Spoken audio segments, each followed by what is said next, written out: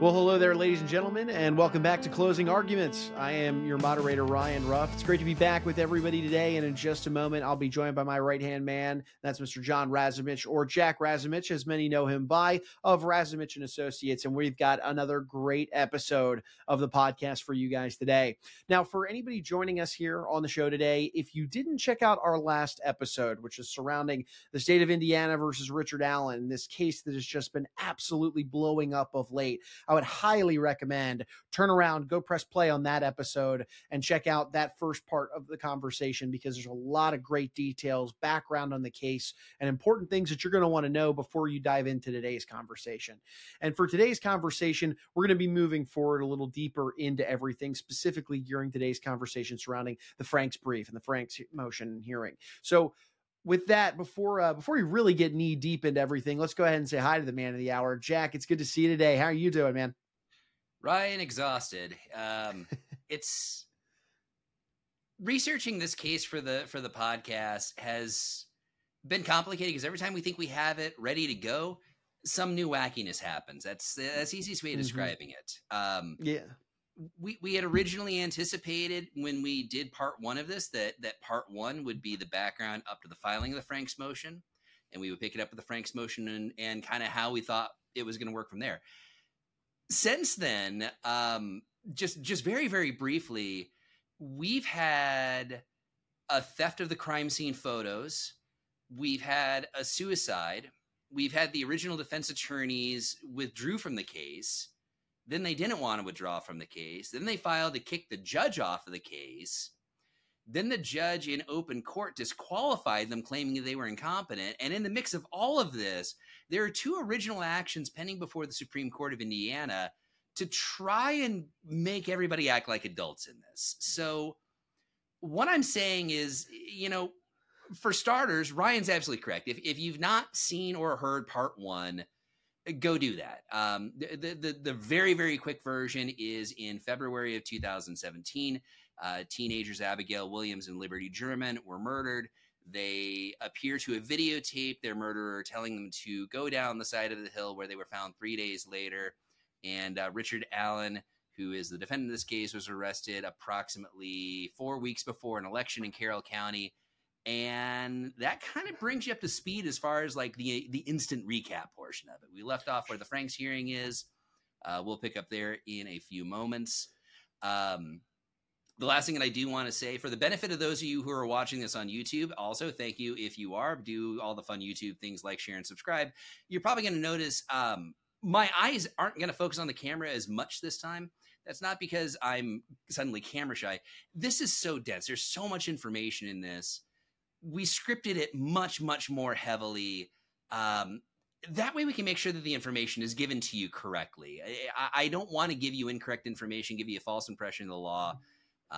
Every new like, share, and subscribe is one step closer to getting that teleprompter. So, do all the fun YouTube things. Well said. Well, hey, but also, look, information is extremely important in this case. There's a lot of it, and without all of it, you can formulate opinions surrounding one side or another and the direction the case is going. So completely understand there, Jack. We're going to, obviously be diligent in allowing you to the grace, of course, to check on your notes. But let's go ahead and pick the conversation back up then. We left off talking about the Franks motion that was filed. Why don't you set the scene for us and maybe even just bring our audience back up to speed on what even is a Franks motion and a Franks hearing as a whole? Sure. A Franks motion is an attempt by the defense attorneys to argue that a search warrant is invalid. Hollywood kind of has this misapprehension that search warrants can be invalidated if, an address is off by a number or someone's name is misspelled. Those types of Scrivener errors don't actually get search warrants thrown out.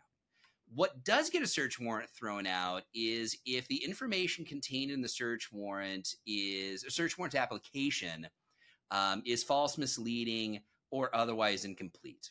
The shorthand term for it is referred to as a Franks motion, and that's based off of the United States Supreme Court case of Franks versus Delaware from 1978.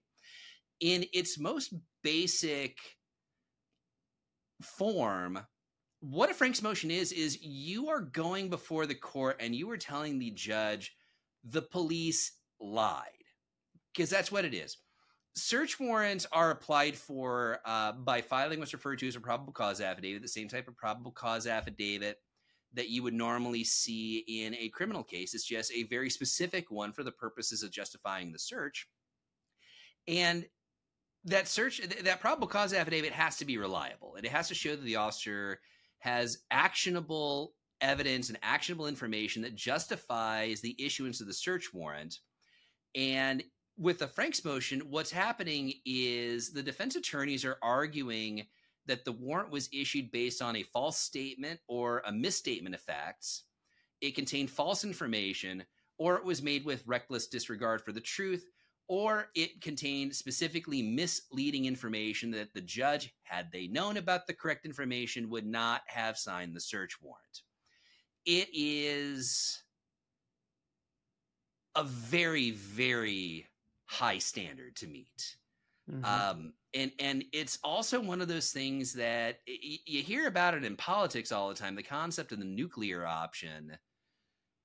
This is basically the nuclear option. And you're going into open court and you're stating affirmatively as an officer of that court that these people lied to the judge. That's huge. You can't take that back. Mm-hmm.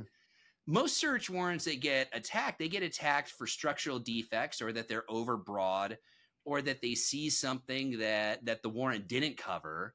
But to go right out and to just basically say, hey, the cops lied and I can prove that they lied, that's hard to walk back. And that's exactly what happened in this case, is that the defense attorneys argued, defense attorneys Andrew Baldwin and Brad Rozzi argued that Carroll County Sheriff Liggett specifically lied to the judge in his application for the search warrant on Richard Allen and his residence.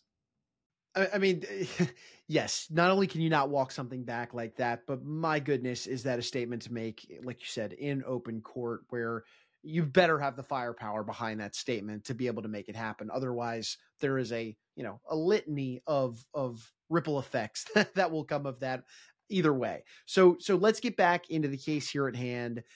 Let's talk about kind of the specific accusation of lying that's going on in this case. Dive into this for us, Jack, and show us the light, if you will, and where this really takes the case as a whole. So generally speaking, what we're dealing with here is the state's public theory of this case is that Richard Allen was acting alone when he killed Abby Williams and Libby German. So to get the search warrant that justified the search of his home, Carroll County Sheriff Tony Liggett effectively had to build a case that justified, this is why we're focused on this individual and this is why we want to search their home. So keeping in mind that the state's theory of the case, at least for the purpose of the search warrant, was that this is a single person crime, a single person acting alone on this, they needed to connect up Richard Allen with two primary eyewitnesses that were involved in this case, women by the name of Betsy Blair and Sarah Carbaugh. So specifically, what the attorneys argued is that Sheriff Liggett deliberately lied about the testimony and the identifications of these two women, who supposedly identified Richard Allen as being the unidentified bridge man, which is what they called the photograph of the man in the blue parka with the newsboy cap, that they believed was responsible for the abduction and later murder of Abby and Libby. Both Sarah Carbaugh and Betsy Blair provided descriptions to police sketch artists of suspicious individuals they witnessed in connection with the overall investigation of this case. Betsy provided her description on February 17th of 2017, which was only 3 days after the girls were found, and she rated the drawing a 10 out of 10 for accuracy. So basically, she said, yep, that's the guy. That is the guy that I saw. You sketched him perfectly. Now, you would think that a sketch like this would be what everyone wanted to put out there. For some reason, that was not the sketch that was released first. Betsy's sketch wasn't released to the public until April 22nd, 2019, which is more than 2 years after providing the details. And in a fascinating follow-up to that, Indiana State Police Superintendent Doug Carter claimed that the individual in Betsy's sketch, the sketch that was provided 3 days after the girls were found, but not released until more than 2 years later, that's the person that was responsible for the murders at the press conference. That's the statement of the state superintendent, of the Indiana State Police Superintendent. Now, Sarah Carbaugh's description was provided to an FBI sketch artist, so not an ISP sketch artist. Sarah was in contact with the FBI. She provided her description to the FBI on June 19th, 2017. That's the publicly available sketch that people think of the man that was responsible for this. This sketch was released to the public on July 17th of 2017. And that's the man that was commonly referred to as the Bridge Man. If you were to do a Google search for Richard Allen sketch or Delphi murder sketch, the first result that's going to pop up is going to be the guy that Sarah Carbaugh described to the FBI sketch artist. There's one pretty big problem, though, which is that neither of these sketches look at all alike. Right? The sketches are completely different. They are very clearly two different people that have been described by both of these eyewitnesses. And more importantly, neither of these sketches particularly looks like Richard Allen. So this is the identification that Sheriff Liggett is claiming this is the same person. What Sheriff Liggett claimed in the search warrant was that the sketches were identical, and that's patently false. He also claimed that Betsy Blair claimed that Richard Allen's black Ford Focus was in a parking lot between 1:30 and 4:30. That's important because that's the timeline that the state believes that the girls were abducted, murdered, and were observed by witnesses leaving the area. The problem with that is the car that Betsy Blair claimed to see resembled a 1965 Ford Comet that was not black. It wasn't even a dark color. So a completely different car from a Ford Focus. I don't know how much of a car guy you are, but the Ford Focus and the Ford Comet look absolutely nothing alike. No, their bodies are completely different. Totally different cars. Yeah, so there's no mistake about it. Yeah, they're completely different cars. They're not the same color, but Sheriff Liggett puts in a search warrant application that Betsy says, this is the same car. This is the car that I saw. This is Richard Allen's car. And again, that is something that is demonstrably false. And the final accusation against Sheriff Liggett was that Sarah Carbaugh, who was the one who, again, provided that first published sketch, claimed that the man she saw was wearing a blue jacket and had muddy and bloody clothing. This is also demonstrably false. Sarah Carbaugh stated the man she saw was wearing a tan jacket, and nowhere in her 2017 interview did she say anything about blood. The conclusion was that if Judge Denier had known that the descriptions didn't match, that the car didn't match, and that the supposedly bloody aesthetic identification Richard Allen's wasn't actually a bloody person, the ideas of the search warrant might not have been granted under those circumstances. That goes back to that concept of misleading information or incomplete information that the judge might not have issued the search warrant under those things. And the only conclusion that anyone has come up, and this is not something that has officially been advanced by the attorneys in the case, but it is one of those things that people do draw their own conclusions. This is why I'm spending more time reading my notes as opposed to just freeforming it. There was an election in Carroll County not long after the arrest of Richard Allen was arrested. The arrest of Richard Allen was made a few weeks before an election in which Sheriff Liggett was seeking office. And the implication at least appears to be that by solving the community's most notorious unsolved crime, Sheriff Liggett would win his election in a landslide, which he actually did. He won handily. I'm not a Carroll County resident. I can't tell you how close the election may or may not have been before then. I know that once Richard Allen was arrested, all of a sudden, Sheriff Liggett rides to election handily. Is that enough of a motive to lie? I don't know, but there are very clear issues in that search warrant application that can demonstrably be shown that this information is not correct, and that's a problem. Yeah, Jack, there's a lot to digest here by way of, there's a lot that I think our audience is probably scratching their heads about right now, especially, on the heels of the election right around there. So given that, and given the fact that the Franks motion, was filed, be given, this just plethora of examples as to why they felt that there might be some foul play going on here, what ultimately does the defense think happened? What there's a lot of speculation that can go around, but what is the defense's true intention, and what do they think ultimately did in fact happen? If you're not wearing seatbelts, all of you should find seatbelts and buckle them in right now, because this is about to get bumpy. As part of the argument, Richard Allen's attorneys filed a 136-page memorandum in support of the Franks motion. That's actually pretty common. A lot of procedural things under Indiana law, like a motion to dismiss, a motion to suppress, will sometimes require the filing of a brief or a memorandum in support of it. This was no different. The 136-page memorandum that was filed in this case ultimately alleged that the murders were really committed by a white supremacist pseudo-religious cult called the Odinites. Now, I'm going to do my best to try to explain how this ties into the Franks motion before we get to the end of the episode. I will admit it is not quite as strong as the other evidence that they provided with regards to Sheriff Liggett's misstatements regarding the identifications and the testimonies of Sarah Carbaugh or Betsy Blair. But there is at least a tentative argument that the defense makes to kind of support that. And the way that it was concluded that there may have been, for lack of a way of describing it, a ritual sacrifice involved, it was pretty unorthodox to say the minimum. During the investigation process by the defense, they received a letter that was sent to Carroll County Prosecutor Nick McLeland by former Rushville Assistant Police Chief Todd Click.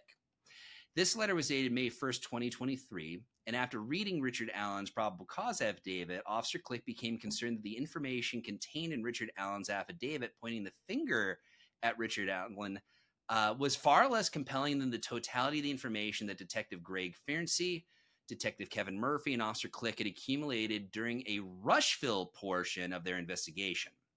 Now, where that's interesting is Rushville's nowhere near Carroll County. Rushville is in Rush County. Every great once in a while, we do name our county sensibly.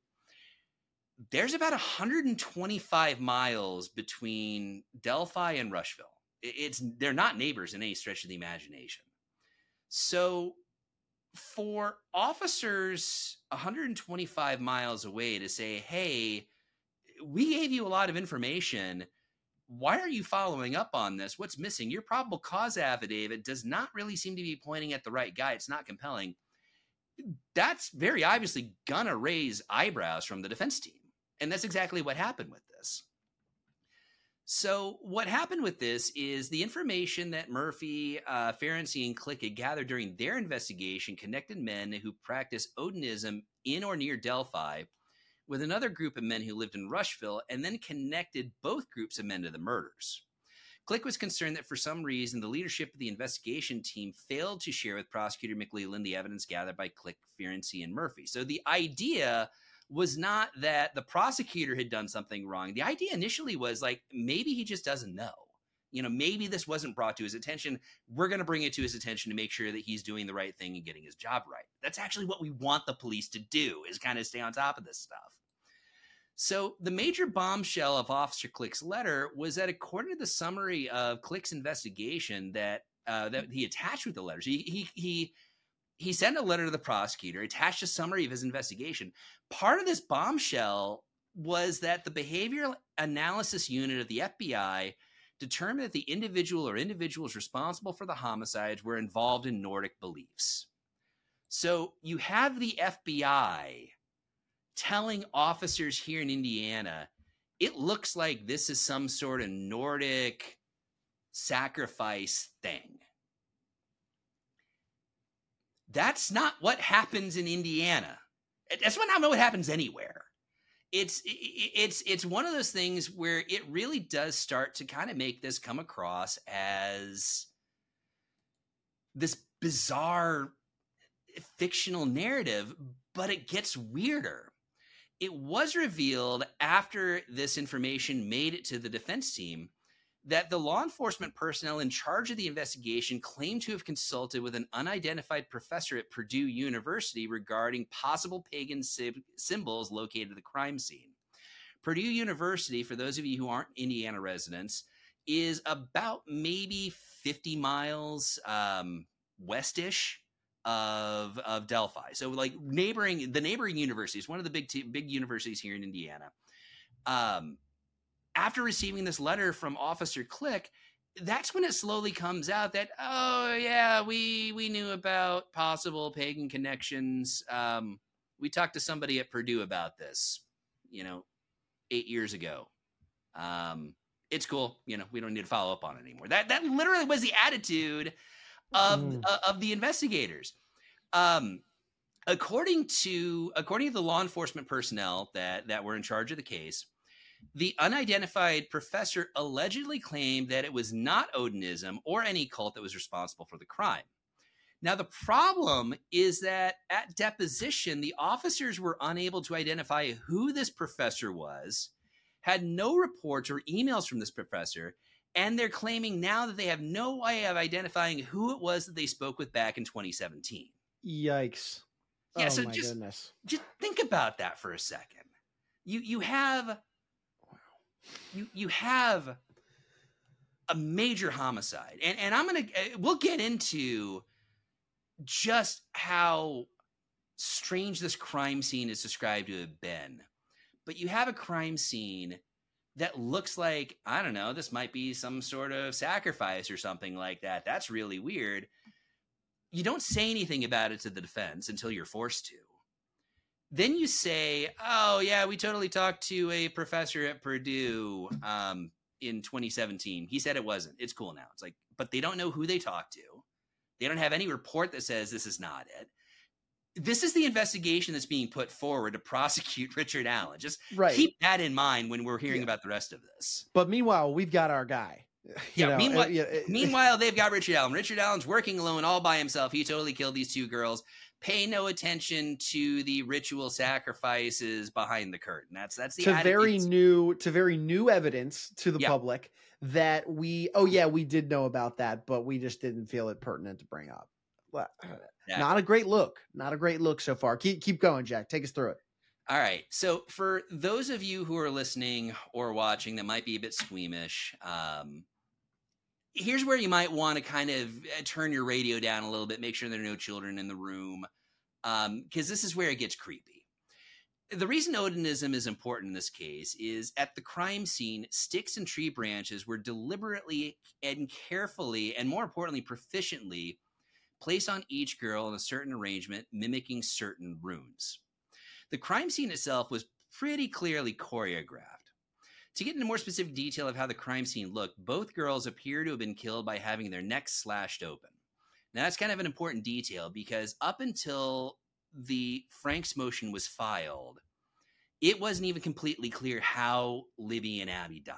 That information was not really apparent in the probable cause affidavit that was available to the public. We knew that there was some sort of information about they found a bullet and they thought the bullet was connected to Richard Allen, but this is the first time that you actually had a statement. This is how the girls die. Their necks were slashed open. Their necks were slashed open. Libby was found at the base of a tree with 4 tree branches of varying sizes intentionally placed in a very specific and arranged pattern on her naked body. Libby was positioned flat on her back with her left arm stretched above her head, touching the base of a large tree. Libby's right hand was covered in blood. Her left hand was covered in blood as well. Blood spots and blood drippings were seen all over her body from head to toe. Her right arm was placed along the side of her body, with one large tree branch being placed on her left shoulder. That branch was so long that it extended well above her head several feet and below her legs for several feet as well. 2 smaller branches formed a V where her legs joined her body near her genitals, with both sides of the V extending upward towards her head, with one branch extending to the left of Libby's head and another to the right of it. The last of the 4 branches extended across her body on a line from her right shoulder to her left shoulder. This 4th tree branch also connected the other 3 branches and was placed under both of them, forming the V. Libby's sliced neck was partially covered by this 4th branch. Now, there appeared to be no blood sprayed or dripped onto the leaves or the tree or nearby her head or neck. It appeared that she had probably been killed at a nearby area and then dragged to her final resting place, where she was positioned before having the tree limbs placed in this very specific pattern. Abby's body was treated very differently. Abby was found a few feet away from Libby, with her body not exactly parallel to Libby, but at an angle, with Abby's legs a few feet from Libby's. Now, both of their heads were found a few feet further apart from each other. Now, there were significant differences that existed between how the bodies were found. Abby was not at the base of a tree. Abby was fully clothed. More specifically, Abby was wearing Libby's clothing. She was wearing Libby's undergarments, Libby's sweatshirt, and Libby's jeans. There's no blood anywhere on Abby's clothing, meaning that she was probably murdered while naked and then dressed by the murderers after death and after all the blood had stopped spilling from her neck. Abby's hands were perfectly clean with no blood. Her feet were also clean with no blood. Other than the blood found around Abby's neck area where the murderers had inflicted the fatal wound, very little, if any, blood was actually found anywhere else on Abby's body or clothing. The juxtaposition of the spots or streaks of blood found all over Libby's body with a lack of blood on Abby's body is pretty stark. It seems very much that the murders appear to have gone to great lengths to keep Abby's body and clothing free from any blood. Abby was found on her back, but unlike Libby, Abby's elbows were bent with her right and left arms placed on her chest, kind of like Dracula style is the easiest way of putting it. If you've ever seen the whole concept of a vampire with their arms crossed across their chest, that's how Abby's body was placed. Abby's left hand and her hands were on the side of her face. Her left leg was straight while her right leg was bent, kind of at a right angle at a knee. The murderers also placed that bent right leg under her knee, so kind of felt like a figure 4 almost. Like Libby, those involved in the murder placed tree branches in a very specific pattern on top of Abby. It looks very similar to an asterisk containing 3 tree branches all joined in the middle. At least one of these tree branches appears to have been cleanly clipped by some instrument like an electric saw rather than split or broken by hand, which does indicate that this is a preconceived plan. Someone thought this out. This wasn't a crime of opportunity. Above Abby's heads were smaller sticks that had been placed over her hair, crudely mimicking horns or antlers. The amount of blood that would have been expected at a crime scene like that, based on the injuries of both girls, wasn't visible in the crime scene photos at all. This is basically a very sterile, choreographed crime scene that doesn't have the amount of blood that these injuries indicate should be there. And if you think that's weird, you haven't heard anything yet. In addition to the unusual way the girls were posed, including the stick formations placed on their bodies, another unusual marking was found on a nearby tree. A symbol that looked similar to the letter F appeared about 4 feet above the base of the tree. The F was red in color, and later DNA testing showed that the F had been painted onto the tree using Libby's blood as so-called paint. Additional blood spatter was found at the base of that same tree. All blood around or on the tree appears to have been Libby's blood as well. Under Abby's lower back was a shoe. The shoe is believed to be Libby's. Under the shoe was a cell phone, which is also Libby's cell phone, and that's where the famous video of the bridge man was found on the phone, including the recording, "Okay, girls, down the hill." Additionally, between the 2 girls, buried under leaves and dirt, was a single bullet. That's the bullet that the state claims was cycled out of Richard Allen's gun. This unspent bullet that somehow was cycled out of the chamber was buried between the 2 girls. Just a single unspent bullet. That's what was buried there. The interesting thing, the interesting thing from a legal perspective is what isn't found at the scene is any of Richard Allen's DNA. In a world where everyone expects DNA evidence to be the end-all be-all, certainly for a crime scene like this, a very involved crime scene that by necessity required a lot of work to choreograph. Mm-hmm. The idea that Richard Allen would not have left any DNA there is frankly astounding. For as carefully Yeah. planned as this is, there's zero forensic evidence tying Richard Allen to the scene of this crime. And it's two big considerations there. If we double click into that situation, there's the act and the fatal wound itself, a very violent and a wound that would exert a lot of blood. Well, And then there's the place of the sticks. Yes, It's a very intimate act. There's a reason that slashers at Halloween use knives. Like, you have to be close to the person that you're killing to use a knife. Like, guns are distant. Guns are dispassionate. Mm-hmm. So why? Yeah. So it's there's a few factors here. The bullet casing is a question mark. Why is the casing even there? If it was clearly a slash that killed these two girls, but also the very, very methodical placement of the sticks and all the truly just manpower it would take to pull that off is astounding. That between those two very gruesome crime, like the crime itself, as well as the act of just laying out all these sticks, that there's no DNA there. That is astounding, to say the least. So where do we go? What's the deal from here? Is there any other big crime scene evidence? Sure. I mean, there's a lot that's there. I mean, we're getting a very big overview on this. The lack of DNA evidence, I think, ultimately is going to become a big factor in this case, because the lack of evidence that ties someone to a crime scene is usually a pretty good indicator that folks aren't committing crimes in that area. And again, getting back to the search warrant application, because Sheriff Liggett is asserting that Richard Allen and only Richard Allen is responsible for these murders, the timeline makes it a problem for the state. The timeline requires these murders, including the choreography of this crime scene, take place somewhere between approximately 1 hour and 44-ish minutes. That's about the timeline that this crime scene is allowed to happen based off of the state's concept on that. We know from the timestamps that Libby's phone records the bridge man at approximately 2:13 in the afternoon. That's the start of the clock for the murders of the two girls. Investigators in this case indicate that they believe the girls died sometime between 2:30 and 3:30. So the time available for the killer to choreograph this time scene is anywhere between 1 hour and 27 minutes if the girls died at 2:30 on the dot, or 27 minutes if the girls died at 3:30 on the dot. The defense, in their briefing, identified approximately 92 separate steps that an individual acting alone would need to commit in order to actually conduct this crime as described by the state.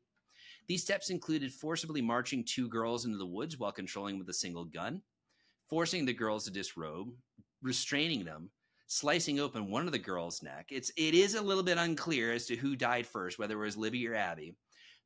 But whichever one died first, keeping the other girl from becoming hysterical, killing the other girl, waiting for Abby to effectively bleed completely out, pose Libby, cut down multiple tree branches, arrange them into set dressing, dress Abby in Libby's clothes, pose Abby, finish arranging the crime scene, and they'd have to be back on the road to be seen at 3:57 by Sarah Carbaugh, since the state's theory is that the man Sarah Carbaugh was both the real killer and Richard Allen, and all of this has to be done while leaving zero DNA or forensic science.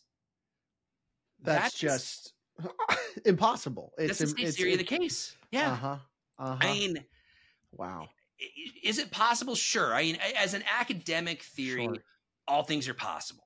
Right. I mean, for example, the crime scene could have been prepared in advance, and the girls could have died quickly, and a single killer could have just been incredibly fast and dexterous, but it's not reasonable. Yeah. And it's possible, not probable. Yeah, that's the key thing that we're always looking at in these cases. Like, is there proof beyond a reasonable doubt? So the defense is arguing that if Sheriff Liggett had been honest with the strong likelihood of more than a single suspect, as was claimed in the search warrant application, Judge Denier would not have signed the warrant. That's part of that connection back with where this Odenite theory started coming from. And they kept going with it too. So then let's double click a little deeper into this idea of the Odinite theory, because obviously, I mean, when you look at that crime scene, the way the bodies were orchestrated, the sticks, you mentioned horns or antlers that were almost kind of placed on one of the bodies. Let's dig a little bit deeper into the whole Odinite thing. So Jack, where does this actually come into play? Well, again, the defense argument about what they believe actually happened is kind of a bonus argument for people who are reading this memorandum. When the defense was laying the groundwork that it couldn't possibly have been Richard Allen working alone, here are all the reasons why it couldn't have been Richard Allen working alone, like the 92 steps that needed to be done while leaving exactly zero DNA. To use that as a basis to justify the argument that Sheriff Liggett was deliberately misleading the court on the search warrant application, they had to be able to back it up. They had to kind of flesh out, okay, here's what really happened. And if you've ever seen the movie Clue, and if you haven't seen the movie Clue, go see the movie Clue. Not until you're done with this episode, but it's a great movie. It's one of my favorites. At the end of it, there are 3 different endings, and there's a title card, like an old silent movie title card. It's like, it could have happened this way, but what about this? Or here's what really happened. That's effectively what the defense did with their Odinite theory. To the extent that it was necessary for them to flesh this out, it operated very clearly as an attack on the state's public belief that Richard Allen was alone in committing the murders. Once that argument was made, it had to be supported. And this entire line of investigation, again, it comes up because the state was withholding evidence. The state was playing hide the ball and not giving information to the defense. They forced the officer click letter out of the state, and that's what led to the whole concept that's like, there might be some sort of cult sacrifice angle to it. As far as what Odinism is, the best thing that I can do to describe it is to argue that it is a neo-pagan sect that's forced on Old Norse mythology. The Southern Poverty Law Center claims that it's a white supremacy group. Southern Poverty Law Center, as much as I respect the work they've done over the years, seems to claim everything's a white supremacy group, so you can take that with a little bit of a grain of salt. But we do know that there have been incidents in legitimate white supremacy groups that do claim that symbolism, that mythology. So it's at least a valid argument to make. Based on the way the crime scene was choreographed, some investigators, including Detective Murphy, became suspicious of whether or not some sort of satanic ritual had taken place and began investigating that direction. This investigation first turned up an individual by the name of Brad Holder, and then things went much, much further down the rabbit hole from there. Now, Brad Holder is a resident of Logansport, which is about 45 minutes from Delphi. His son Logan was involved in what's been described as a dating relationship with Abby Williams, one of the 2 victims. So there is a connection between Brad Holder and one of the victims through his son, and Brad Holder also appears to have had a fascination with Odinite symbology. Things that point to this are the fact that Holder's Facebook page on April 7, 2017, which is a few months after the girls were killed, shows a picture of him showing off an inked rune that the defense claims exactly matches one of the runes that were painted around Abby and Libby. The more disturbing thing, though, is that on February 16th of 2017, just 3 days after the murders, Holder was alleged to have posted a picture on his public Facebook of a very nearly identical scene to the crime scene, featuring what appear to be dead women posed in specific manners, complete with tree branches and runes placed on their bodies, much the same way as how Abby and Libby were found. Now, keep in mind, at this point in time, no information about the crime scene was released. So to have someone with a connection to one of the victims post a picture on their Facebook that looks nearly identical to the crime scene that nobody knows about, that is admittedly suspicious. That is extremely suspicious, I would say, especially given the timeline. Even if that was after the fact of the crime scene, sure, you could maybe make an argument that somebody, they're sick and twisted, and they went back to that area to recreate that, and in terms of just for a laugh or a visual or whatever. But the fact that that was before anybody knew about the crime scene location, well, that is a big old piece of juicy info right there. Keep going, Jack. It definitely raises a red flag, and that merited further investigation. part of the investigation, this is where we finally get over to the Rushville connection. This is where Officer Click comes in. Is in Rushville, there was an equally suspicious individual by the name of Elvis Fields. Now, Elvis appears to have been following Brad Holder online, and the defense submitted as part of their briefing 9 Facebook posts of Brad Holder that Elvis recreated on his own Facebook. And it seems that beyond just being like a cyber stalker, there's a legitimate connection between Elvis Fields and Brad Holder in the person of a man by the name of Johnny Messer. Now, again, we're giving very surface level issues on this. The actual brief, which by the time this goes up, maybe one of the writs of mandamus will be granted and everyone can read this on their own at that point. But the connection between the two is that Johnny Messer and Brad Holder appear to run in some of the same Odinite circles online. Elvis Fields wanted to join Johnny Messer's Odinite group.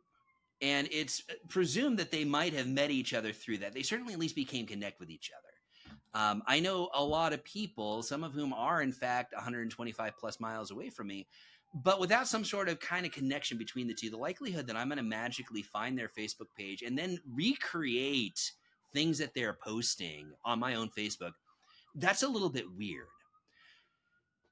But that's not why we care about Elvis Fields. The reason we care about Elvis Fields is it seems that Elvis confessed to his sister, Mary Jacobs, that he was involved in the murders of Abby and Livy and tried to give Mary a blue jacket to keep for him. And if you recall, the actual photograph of the Bridgeman, the photo that was on Libby's phone, is of a man wearing a blue jacket. So we now have someone in Rushville who says, I was responsible, I was involved. Here's a blue jacket. Please keep this from me. So could it be a coincidence? Absolutely. But these coincidences are really starting to add up. Mm-hmm. And where things get really eerie when it comes to Elvis Fields is in December 2018, more than a year and a half after Mary Jacobs contacted law enforcement in the first place to say, I think my brother had something to do with this. Detective Murphy was present at an interview of Elvis, prompted by Mary continuing to follow up with the police on why they hadn't investigated what she told him about her brother's confession. At the interview, Elvis agreed to take provide a DNA swab for the officer. So he agreed to have his cheek swab with the cotton tip so they had his DNA for testing if they needed it. At the conclusion of the interview, and after taking the swab, Elvis asked Detective Murphy, what would happen if his spit was found on one of the girls, but he had an explanation for why it was there? Would he still be in trouble? Yeah, I see your face. It's like, that seems like a really weird thing for somebody to ask. A police officer investigating the case. And Detective Murphy immediately called the Central Command and said, hey, we got some weird stuff going on down here in Rushville. And it appears that information got buried. That was one of the reasons why Officer Click was reaching out to Prosecutor McLeland, because that's a pretty big red flag. I'd say so. Wow. You just had someone a year ago confess to their sister, I had something to do with the murders. The sister is basically saying, why aren't you talking to my brother? They do a DNA swab voluntarily. Now, I don't know if that's been tested against anything at this point in time. I want to be very clear about that. I don't know if any testing has been done on this. But you do the testing, and then after giving the swab, I was like, hey, so if my spit's on these girls, is that bad? Am I going to be in trouble if I can explain why my spit's on these girls? These two teenage murder victims that are 125 miles away from where we are right now. Can I give you an explanation for that? Oh my goodness. Wow. So what does this mean then for Holder or Elvis? That's a good question, because it gets even weirder where it comes to Elvis. In an interview on August 22nd of 2018, which is one of the things that kind of reluctantly forced them to go back and even do the DNA swab for Elvis in the first place, Elvis's other sister, Joyce Moffat, indicated that in October 2017, so again, this is the same year. This is 8 months after the girls were killed. October 2017, Elvis indicated to her that I am in a lot of trouble. I'm going away for a long time. I was on the trail and on that bridge with those girls when they were murdered.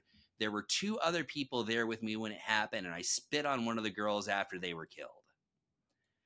These are huge red flags. Oh my goodness. I mean, These are he's huge. blowing up the defense's case just with that sentence alone. Yeah, because again, remember the state's entire argument is this is Richard Allen working by himself. Yeah, no, I'm sorry, the state's case. Yeah, but this is the state. Everything about this is the state's argument is this is all one person working alone. This is all Richard Allen by himself.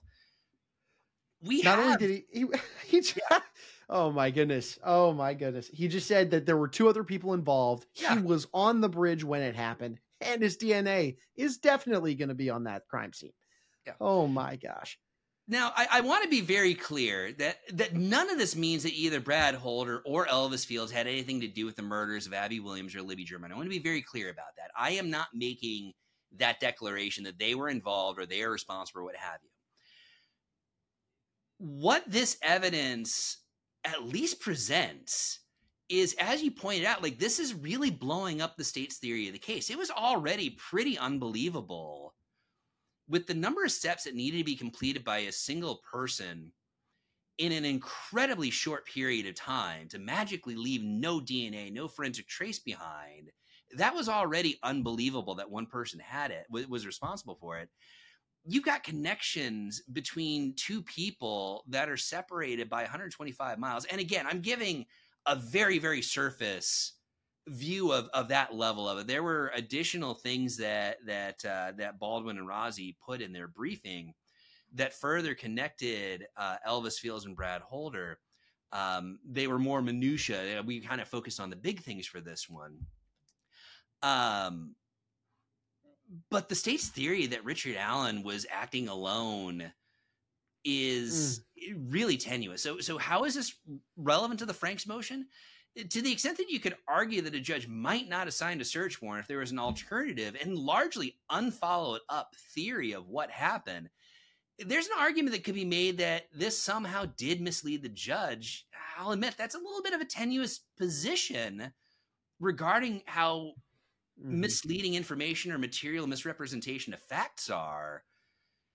But it definitely does create a lot of doubt as to what may or may not have actually happened on this. Jack, this is a muddy situation. I mean, the Franks motion as a whole, you got to come in with some firepower when you're making that kind of motion. And boy, did the defense. I mean, it blew up the state's case. It's really hard at this point after going through all these bits of information you shared with us to still have that case from the state holding real weight at this moment. And I know we're going to be doing a third part of this whole conversation. So I know we want to spend in large part, as we have today, on the Franks motion and kind of really getting into all these different pieces of information that really blow that state's case up. Will any of this work? Let's put it that way.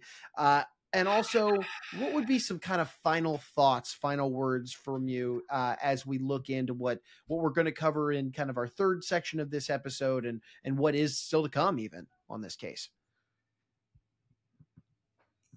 To answer your first question about will it work, I suppose that depends on what your definition of work actually is. There's technically another section of the Franks motion that we haven't been able to get to today. We'll save it for the next episode just as kind of additional background information to flesh out some more of this, because that does also help factor in with some of the stuff that's happened since the motion was filed regarding allegations that Richard Allen's being guarded by Odinites in prison. That's a pretty wild story that involves them basically filming supposedly confidential communications between attorneys and their clients. But we'll hold that one over for the next. There we go. We'll tease you guys. Sorry. that's what's going to be coming. Yeah. Wow. As far as is it going to work? There's a lot of question right now with regards to who ultimately will be Richard Allen's attorney at the end of the day. as far as the Franks motion is concerned, I don't know if all of this together is enough to justify vacating the search warrant. I think that of the arguments that Baldwin and Rozzi put forward, I think that the arguments regarding misstatement, reckless disregard for the truth, or if you want to be super aggressive, deliberate falsehoods regarding what Betsy Blair and Sarah Harbaugh provided by way of testimony, that's a much stronger argument to argue that the Franks motion should be granted. The idea that a witness says, I saw this, and a law enforcement officer in a search warrant application put something completely different, that is absolutely something you could potentially make an argument this search warrant is invalid. Mm-hmm.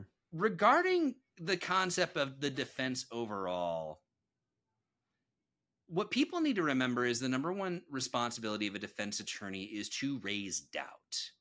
It's not our job to explain or prove anything or even disprove anything. Our job is to go in there and say, look, the state has to prove this beyond a reasonable doubt. They cannot, and here's reason why I'm poking holes here, here, here, and here. This does an amazing job of raising doubt. The question becomes one of how credible can you make this sound to a jury? We're doing a podcast right now. We're talking about it. We're discussing things that the defense attorneys have alleged. Even I have to admit, and I know I know Andrew Baldwin socially. I don't know him personally. I don't know Brad Rozzi at all. If it were any other attorney, I would say that these were clearly the ravings of a lunatic. Knowing Baldwin and seeing the work that they put into this, again, we've been doing that. We've been at this for what, about 50 minutes or something like that, and we've barely scratched the surface. Like they put significant work in this. Like they traveled to other states to speak with people who had information about this case. You don't put that degree of work into something and not be capable of at least delivering it cohesively and coherently and passionately. Mm-hmm. I honestly think that this is enough of an argument that if it were in front of a jury, I do believe that this would carry the day on creating reasonable doubt. Even leaving out the bizarre confession of Elvis Fields, the remarkably creepy, your Facebook is posting things that look an awful lot like a crime scene that nobody knows about from a guy whose son was dating one of the victims. Even leaving those things out is just like really, really, really weird coincidences. Yeah.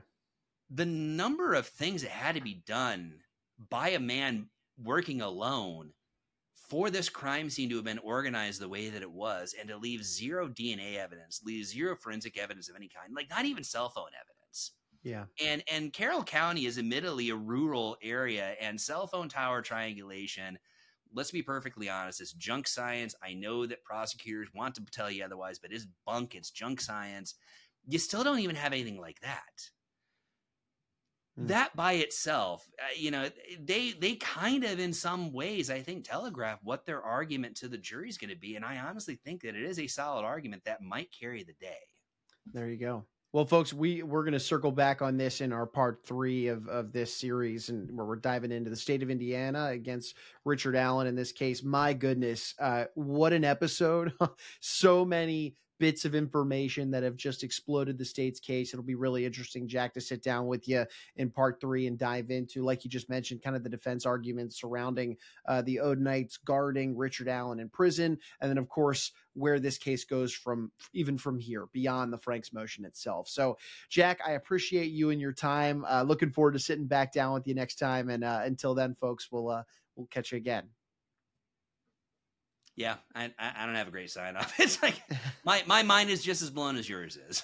Yeah, I mean, exactly. That's what it is. Well, folks, here, I'll tell you what, if you did enjoy today's discussion, you like these case studies that Jack and I have been digging into of late on the show, make sure you subscribe on whichever platform you checked us out on today. That way you don't miss out on other great content like this, where whether or not we're doing case studies or we're diving into different avenues of criminal law, we want to have some great conversations so that you can come out better educated and also enjoy, have some fun along the way when you spend your time with us.